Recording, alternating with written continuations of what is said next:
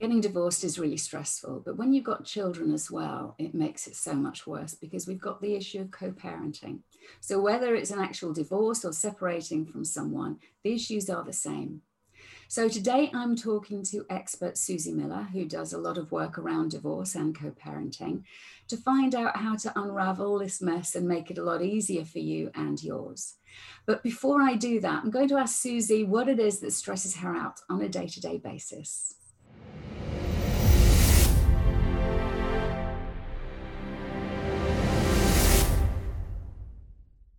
What stresses me out massively is the fact that I'm terrible at saying no to things. So I often say I take on far, far, far too much.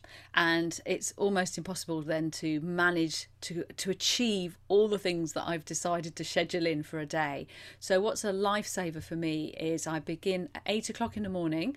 Whatever I've done before, I stop at 8 and I do my transcendental meditation. Oh, lovely. And I don't worry about not transcending because quite often my head is so buzzing, so many thoughts. But I've been doing it long enough to know that that doesn't matter. Sometimes it'll always be different every single time. But having that 20 minutes to anchor myself is absolutely vital, and it changes the course of the whole day. And then I found equally important when I started to do the second meditation. I usually do it about 6 o'clock. That really does hold the day in place. And as long as I do that, everything just seems to be much calmer, less stressful, and work better. And I think it's interesting as well, Susie, because when people are too busy, they kind of let those things go. And I understand it, and I'm not immune to that myself, but I just know that when I make time, then I benefit so much more. So if you don't do it, the stress becomes more stressful. That's right. And then you think, oh, I can't do it because I haven't got time. And it becomes a wheel. It was an interesting thing I read from the film director David Lynch, who's a big TMer. And he during his film career, he'd always do the morning one. And he says now he's been doing the end of the day one as well. And he just wishes he did that before because, again, he feels If so much only more I'd known. productive. Yes. If only he'd squeezed it in to his massively busy schedule. Yeah. But no, it's very true. The other thing that happens is that sometimes people have an expectation that it should feel a certain way, but sometimes it's not going to feel that way and it still benefits. So it's just kind of staying with it, isn't it? Absolutely. And just what I love about it is different every single time. Yeah, Mhm. I never think, oh, I feel like I've done this every day for the past few years. It's amazing how different it is, and it's not about. For me, it's very different from mindfulness. Mindfulness is a great tool, but I find I struggle with that because of my buzzy brain. But with TM, I find that it's the physical relaxation. It's like every cell in your body just gets to have a little bit of a rest. Yeah. So never mind if your mind is whizzing about there. It's that everything is fine, everything's right. There is no correct or incorrect way to meditate. It's that complete acceptance, and that's a very important and beautiful thing to be reminded of, ideally twice a day, Yeah. that whatever you do, just sitting there is right. That's what's right for you at the moment, and your body and your mind and every other part of you will take what it needs from that 20 minutes. Yeah. But just to be able to sit still for 20 minutes, I never thought I'd be able to do that. Yes, the luxury. I just long my body longs for it. So that's how I know it's the right one for me, because Yeah. I really really miss it.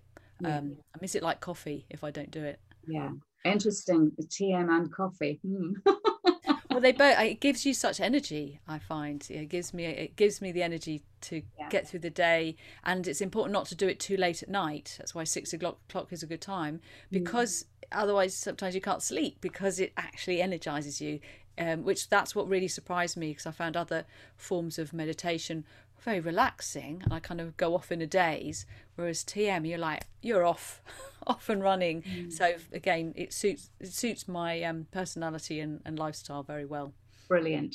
Okay. So now let's start talking about co-parenting.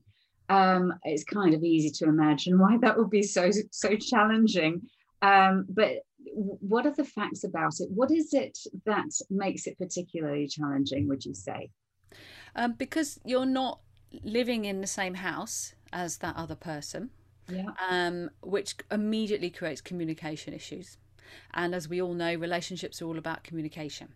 Mhm. So, and most couples have never really learnt, and I've been guilty of this, how to actually communicate really well with each other. Mm. And they're not very good on having boundaries. They've got a lot of history. So there's lots of reasons why something as simple as who's going to pick Johnny up from school could become quite a major dilemma. And when those things escalate, especially when you've got new partners and maybe you've got a messy divorce or whatever else is going on, then you've got a huge like possibility of court action, of parental alienation, of some really serious stuff that can take place, and unfortunately is taking place a lot these days. So it's not always just as simple as we don't get on and we can't talk to each other. So it's a bit of a minefield, actually. Absolutely. So you mentioned quite a few things there of interest, and I think let's look at first what is a preemptive thing that people who are even considering divorce can lay the foundations well for effective co-parenting. What do people need to think about?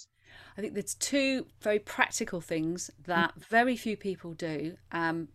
It's and there's no reason not to, because it's actually really simple, is to access software such as Split Smart's one of them, and there's new ones coming onto the market as well. They're basically how you create your own co-parenting plan. So by putting in those boundaries, having that communication, you immediately set up that you don't leave things to worry about later and argue about later. You have proper grown up decisions and conversations. And the brilliant thing about it is if you're not talking with that person, or if every time they send you a text or an email you have a shudder and you feel sick, it's okay, because you just say to them, do it all through the software. Everything about the kids can go through the software. So if you're in a perhaps an abusive or controlling relationship, it's a brilliant way to protect yourself Mm-hmm. and to also create, and this is the key word, accountability. Because parents can come up with all kinds of stuff about what they'll do and then they don't do, and that causes another problem. But if you've got it clearly said that this is what we agreed and you clicked it and said yes, then it's something you can bring them back to when they forget about it, because people forget conversations, but it's something that's written down on in the software that they have participated in. That's the other key thing. So often with co-parenting, one of the big problems is the parent who's not with the children all the time feels frightened quite often, because sometimes the other parent does use those children as weapons, Yeah. unfortunately, Mm. and because it's very easy to slip into doing that. Mm. So for them to be able to have a say in things around the children, that's all in an organised way, where they don't have to sit across the table and talk to someone that they're just not getting on very well with, is a great thing. And that can form a really great basis as well for something like mediation. So if you got so far, because I always say to people, you're never going to agree on everything. No parents agree on everything. So don't worry about it. It's a bit like with TM, don't worry about transcending. Just get the basics down. Find what you do agree on, because often we miss that bit out. It's really important to find there are some things about your Absolutely. children that Yeah. actually we do agree on. That's very precious. Hold on to that. Then Mm. there'll be these other bits you don't. You can print them off and take them and sit with either a suitably trained mediator or a parenting expert, a therapist, and work together to find as much common ground as you can, and Mm. find the areas that also there will be things you agree to disagree. But the great thing about children is that they can learn that there's different rules in mummy's house and different rules in daddy's house. Yeah. But you need to be consistent, because my goodness, will they play you off each other, and because they're really good at that. And it's also thinking about the children. I've got a squeaky chair. Thinking about the children, it's a really confusing time for them as well, isn't it? So having some consistency and some predictability, so far as is reasonably practicable. That's an old phrase from my corporate days. I love that phrase. is only going to serve everybody better. But it's sometimes. Do you find that people are just more into win and lose? And There's a lot of ego can come into it, and you've made a really good point there about the children. So with the co-parenting plan, it's more the parents, but you're taking the right and wrong out of it, because you're just getting down to the nitty gritty of, these are the school holidays, so how are we going to split them? And there's no snipey little comments and horrible tone, because you can't see that on an online piece of software, so it takes the heat out. But with the children, sometimes they are old enough to have a bit of a say themselves. So the other tool that's really useful is Our Family Wizard, which is an online co-parenting diary. And so that can be down to the nitty gritty of you may have agreed in your plan about holiday times, but the nitty gritty of where we're going to pick them up and who's going to buy the school shoes and all those things. Brilliant. That you don't want to be texting and emailing each other with. You need to create that space from each other.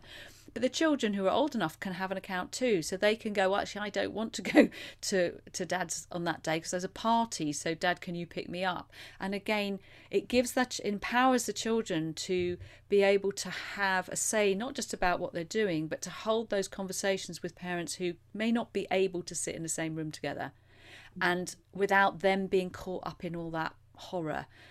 So for that reason alone, I think these tools are really powerful, because the children suffer massively when their parents haven't found a way to communicate.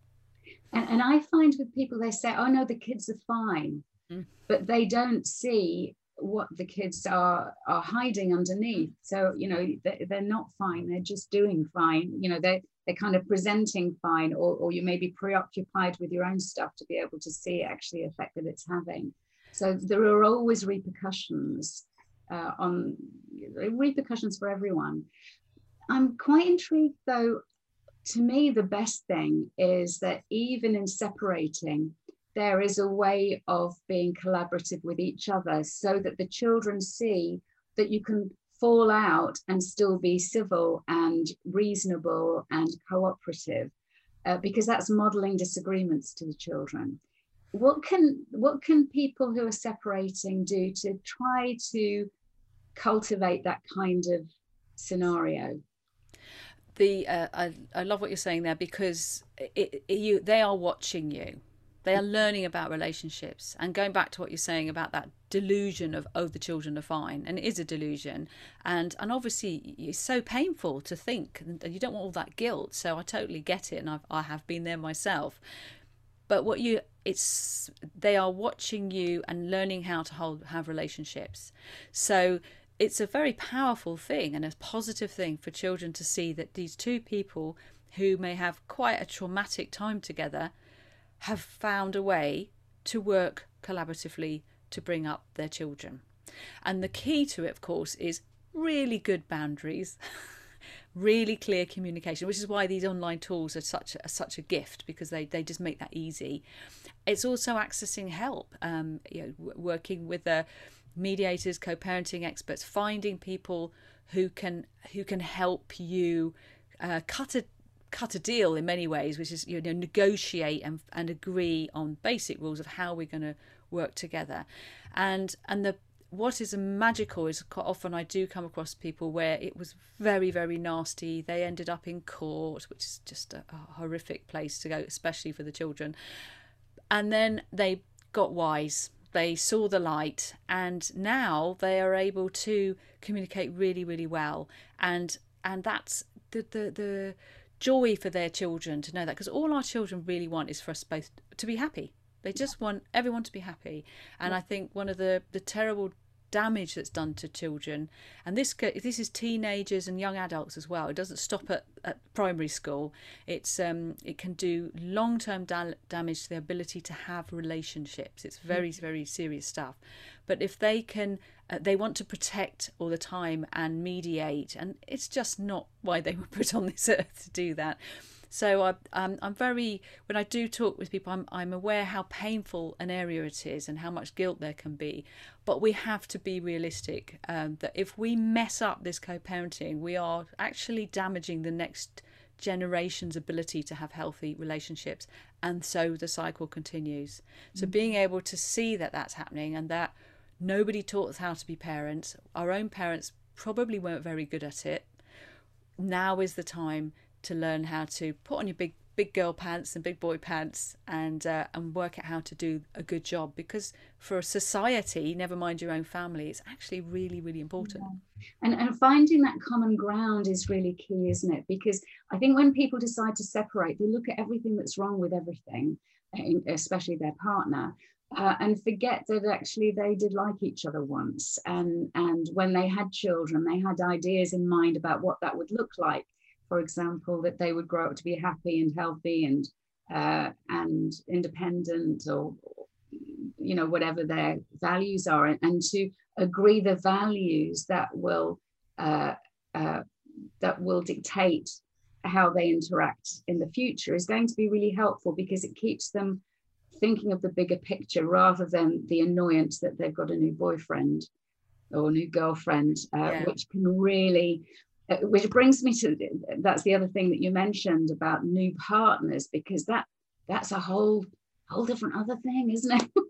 It's a really interesting one. I had spoke to a lady a while back, and she was so pleased with herself, and so she should be. And she said, he comes to the door to pick up the kids, and I say, come in and have a cup of tea, and it's all very friendly. And I said, me more than anyone loves that. However, when he turns up with his new girlfriend, are you still going to let him in?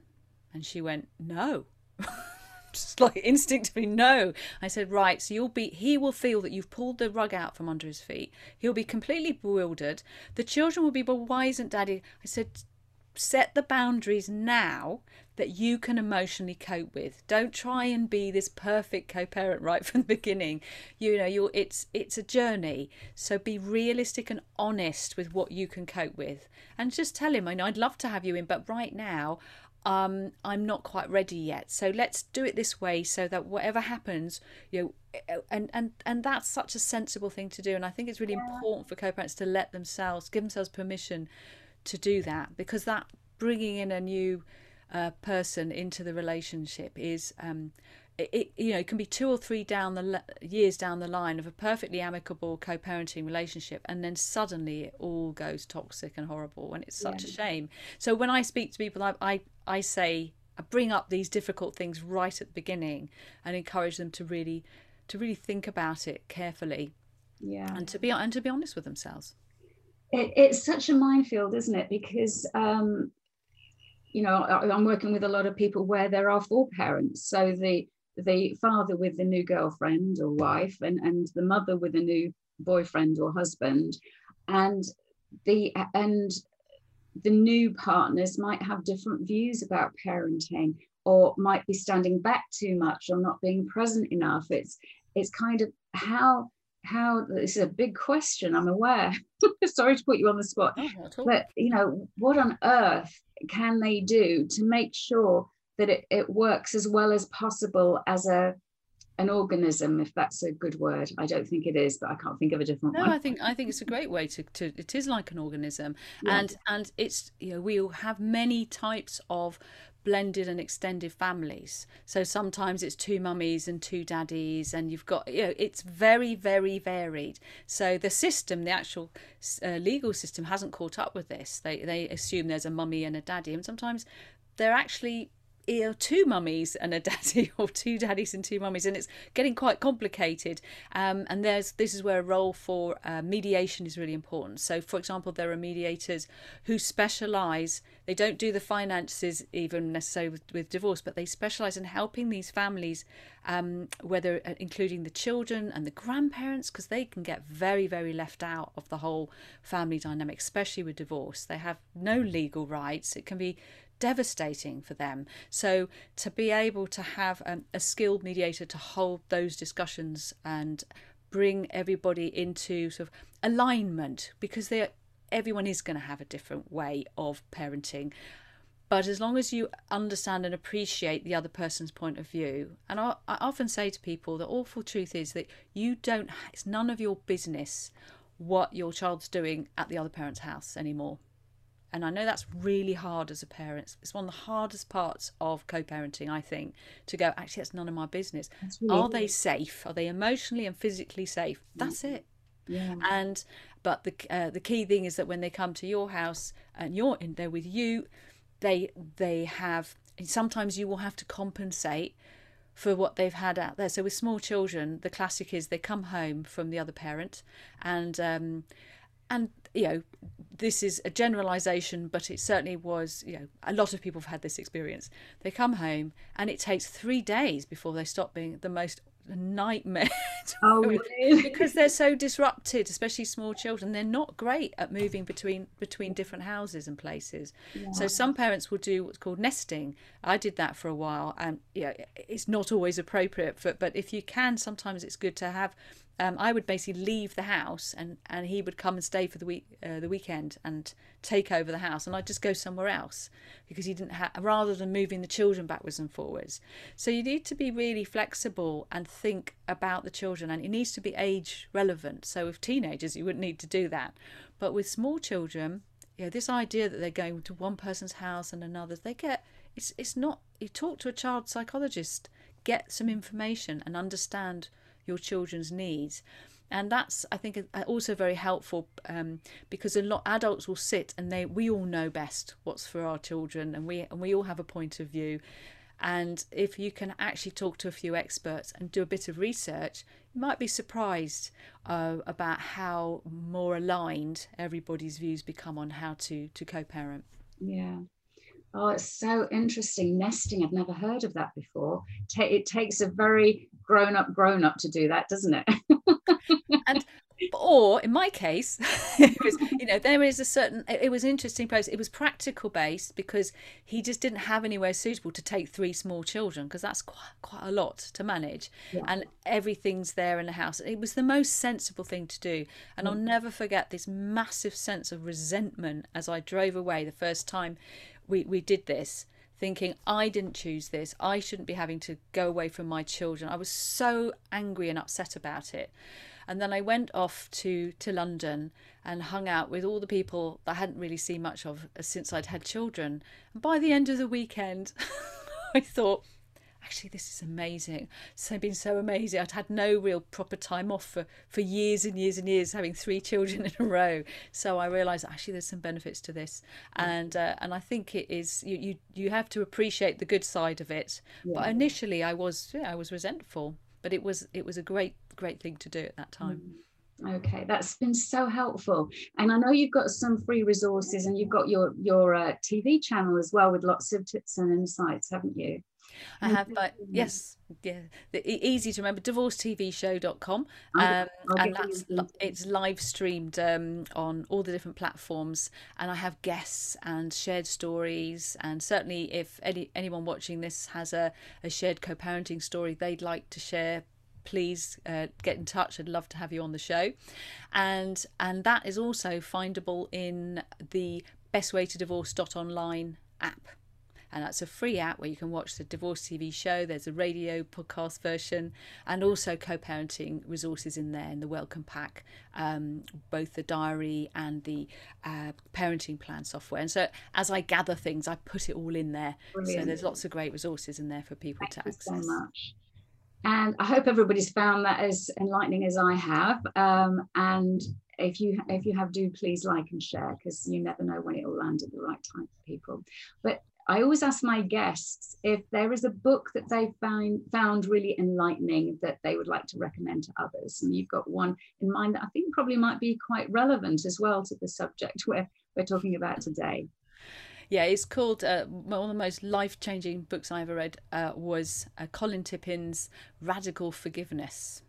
And it's not a book everyone can read at any old time in their life. You need to be ready, but you'll know soon enough. You will go. I did have a friend who read it, and she said she stopped. She said, I can't read any more of this, because she wanted to carry on being angry for a while longer. And that's fine, because it actually is a choice to stay angry and bitter and hurt.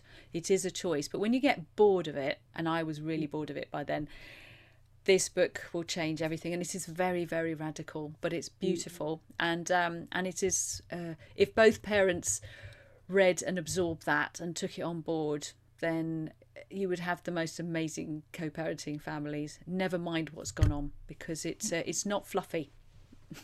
Forgiveness is so important to everyone in so many different ways, and when I'm seeing people, the level of unforgiveness that is poisoning their lives and not the person that they're angry with, because the person they're angry with is oblivious to the pain that they're still experiencing. So to me, to be able to forgive is a gift that you give yourself. And it's not even about condoning. So that's one of the reasons people struggle with it. It's not about condoning the other person's behavior. It's about freeing yourself up from what's happened. It's that moment of realization. Sorry, yeah, no, it's that moment of realization when you realize that, and for some people listening, this might seem a bit insane, but you realize that everything's fine. So what am I actually forgiving? And you begin to question what it is that you even need to forgive.